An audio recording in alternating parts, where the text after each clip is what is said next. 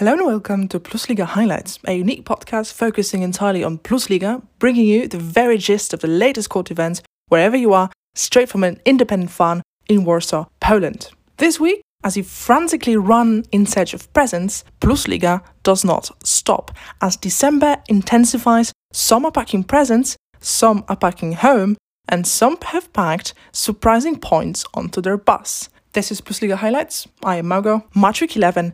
Here we go.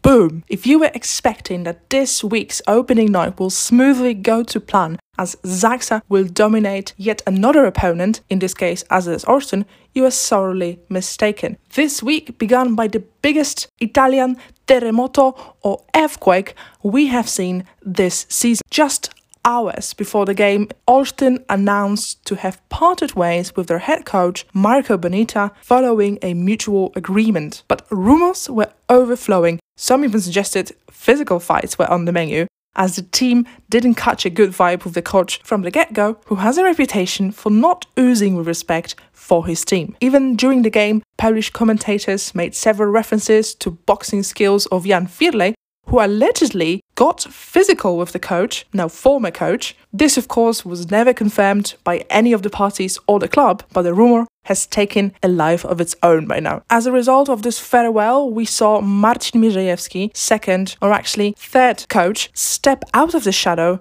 to take currently the biggest challenge in the league, the monolith of Zaksa Kędzierzyn-Koźle. Nevertheless, AZS Olsztyn opened very motivated, perhaps even happy with this destitution, and pulled ahead, even got to have Zaksa down at 21-18, but then the Zaksa factor was activated. If you want to ask what the Zaksa factor is, it is simply letting the other team do whatever they want, including getting whatever advantage they want, but actually Zaksa winning in the end anyway. And that's exactly what happened in this first set, with Olsztyn at 21-18. Huber served two aces, Kamil Semeniuk put it away twice, and the set went for Zaksa. Broken by this defeat in the first set, AZS Olsztyn did not manage to equal Zaksa's mastery and lost in straight sets against a top-tier team for the second time in a row, which is now a new series for the team, not as happy as the previous 7-win streak. Next, they will be playing Warsaw in another away game. So far, it remains unknown whether AZS will hire a new coach. What we do know is that Marcin Mierzejewski will coach the team until the end of the first round of this regular season. Meanwhile, Zaksa has all eyes on their polar expedition, as in Champions League they are now playing against Lokomotiv Novosibirsk, also in an away game with a 6-hour time difference.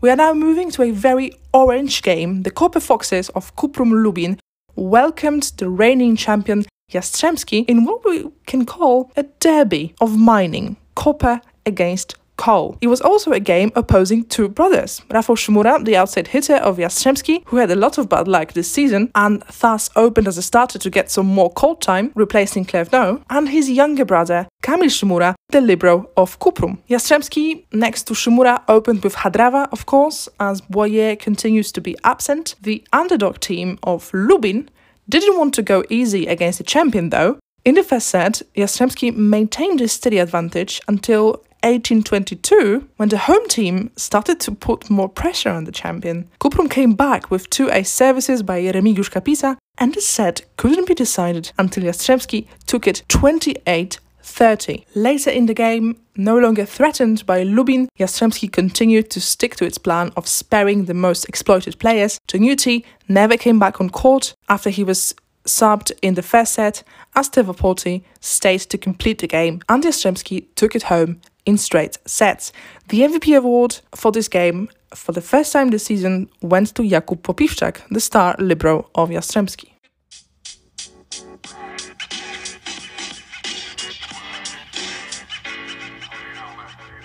This short-lived game moved us to a very interesting bottom-most confrontation opposing Czarni Radom and Stal Nysa in a night game at 8:30 in Poland. Nysa still without their maiden win, and Radom which would seem was doing just fine, far away from relegation zone, but this was not enough for the board of the club, which threatened to fire coach Bednaruk if Czarni do not win this game. That's why it was a very hotly awaited game with emotions going on a high, as many defended Jakub Bednaruk as a good coach for this team.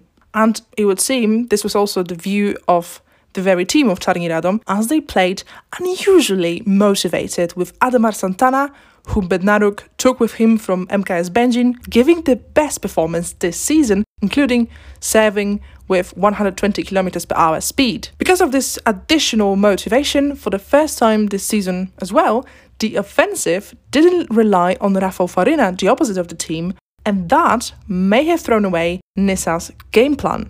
It was as if Alexander Berger, recently criticized for not contributing more to the team, giving his volleyball resume, and Santana wanted to save their employer, Jakub Bednaruk, who was the one who saw them as part of this team. On the opposite side of the net, coach Pliński, former exquisite middle blocker, is trying to get the most of his middle blockers in the team. Under coach Stelmach, Mustafa Mbaye was the starting middle blocker and was rarely benched. In this game, however, not only was he benched, but also Mitchell Stoll, arguably one of the best players of the team, was also benched in the third set, as we saw the second pair, Maciej Zajder and Mariusz Szamlewski, designated onto court. This did not help much though, as Radom was too pumped in this game. Czarni won 3-1 and took very happy 3 points, perhaps saving their coach. Meanwhile, Nysa now stands 0-11 this season, and coach Pliński now has lost 5 games with the team, while the former coach took 6 defeats,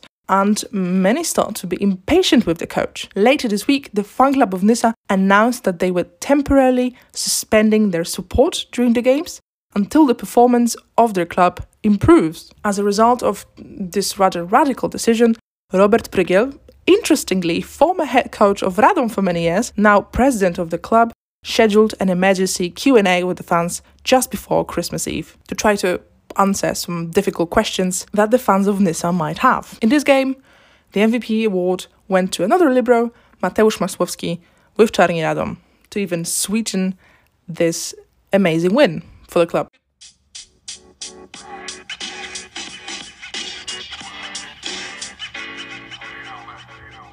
On Sunday, we moved to Katowice, and do I even need to tell you what happened in Katowice? Of course, it was a tiebreak. The only person who was angrily surprised at this situation was the head coach of the opposite team, which was, of course, Warsaw's one and only Andrea Anastasi.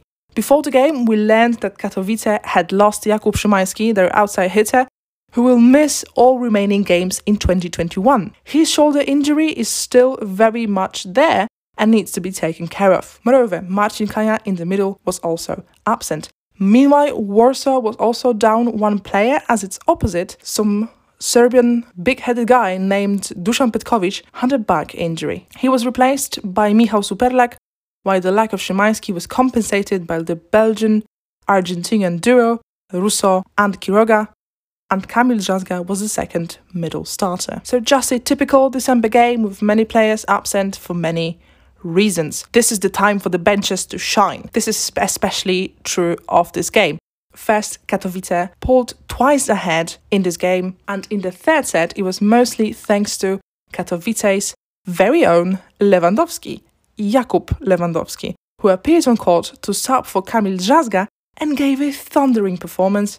He is the fourth middle of the team, but played just like a number one starter, blocking Warsaw players and raising energy levels in his team, thanks to which Katowice took the third set and they secured the first point in this game. Then Warsaw managed to come back every time and finally completely blocked the net in the fifth set, when they registered 7 blocks out of 15 points they scored, 3 of which were scored by Jan Fornal, Tomasz Fornal's elder brother, who appeared on court in the fourth set, replacing tired Igor Grobelny, and played like he'd never been a sub. The MVP award went to another bencher, Michał Superlak, the opposite of Warsaw. Having taken just 2 points, a little bit dissatisfied, Warsaw headed back home for a very important game in the Champions League against Ziraat Bankashi Ankara.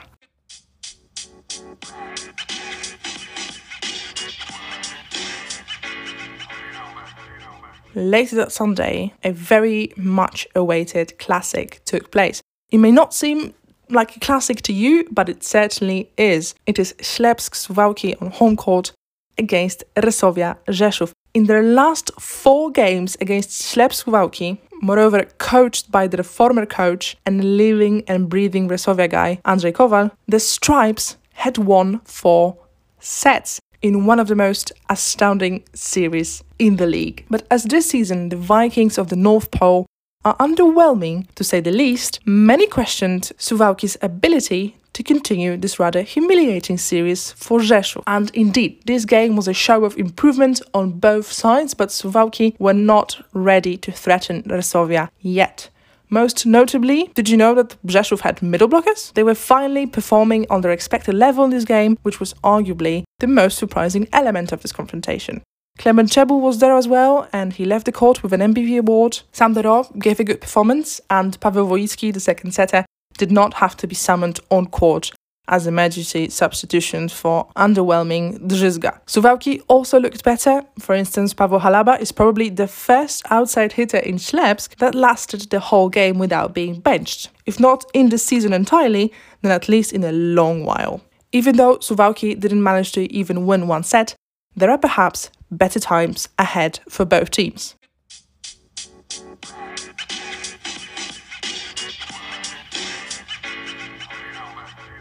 And as the night went on, we continued this theme of defeating Resovia in a confrontation of the two teams that joyfully defeated Resovia this season. That post-Rzeszów glow was stronger on the team that did it more recently. Trefl Gdańsk, like we haven't seen this year, simply kept their opponent, Luk Lublin, at bay without giving them anything to say in this game. As if it had been such an easy feat, while they had been completely unable to do it up until now. But in this game we saw that Bartłomiej Lipiński can finally partner up with Mateusz Mika, who is steadily progressing and building consistency after he was the MVP of the game against Resovia last week. Bartłomiej Mordyl in the middle looks much more reinvigorated. Mariusz Wlazły contributes, and Pablo Kre is very much present. Is it Michał Winiarski's slight tactics to emerge reborn after a series of games against top-tier teams? Are we going to witness a breathtaking pursuit for a much higher place in the standings in the next round? Surely the Gdańsk Lions have not said the last word in this season and may very well be preparing the new, better versions of themselves for this new upcoming year. Are you ready with your New Year's Eve resolutions? Because Trefl Gdańsk definitely is. As for Lublin, they keep their status of league's favourite after their tremendous victories, but the most hardcore Lublin fans might see this as a bitter loss and a lost chance to keep their beautiful position ahead of Resovia in the standings. But this time, no set for Lublin.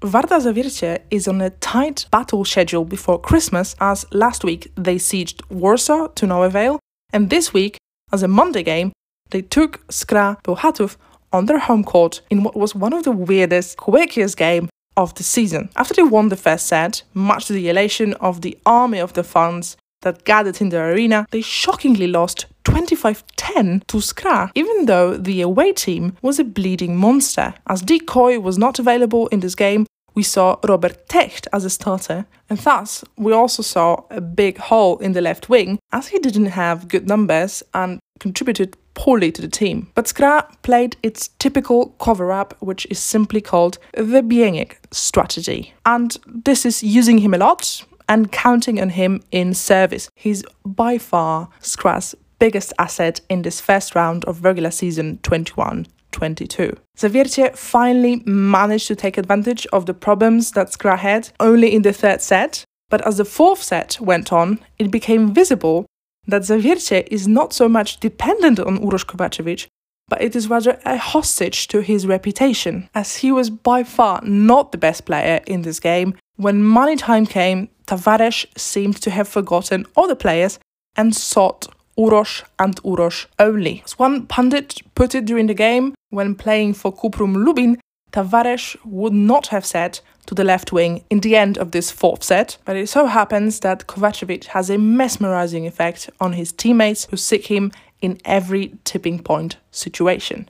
This contributed to their losing the fourth set, and as we went into the fifth set, the teams clashed heavily, with Atanasiewicz as a strong leader for Skra and Konarski a fine number one sword in Zawiercie. As the teams were so close, we were already waiting for the federation to change the rules and allow for draws in volleyball, as the result stood at 24-24 in the tiebreak. But finally, the tide turned for Zawiercie after Patryk Niemiec single-handedly blocked Karol Kłos, and they took it from there, keeping 2 points in Zawiercie and fighting another upper-tier team with some success. The MVP award went to Dawid Konarski, who brought 23 points, but one should also underscore a fine performance by Miłosz Zniszczał, who gave his team 6 blocks and a total of 7 points in attack, contributing 13 very important points for Zawiercie.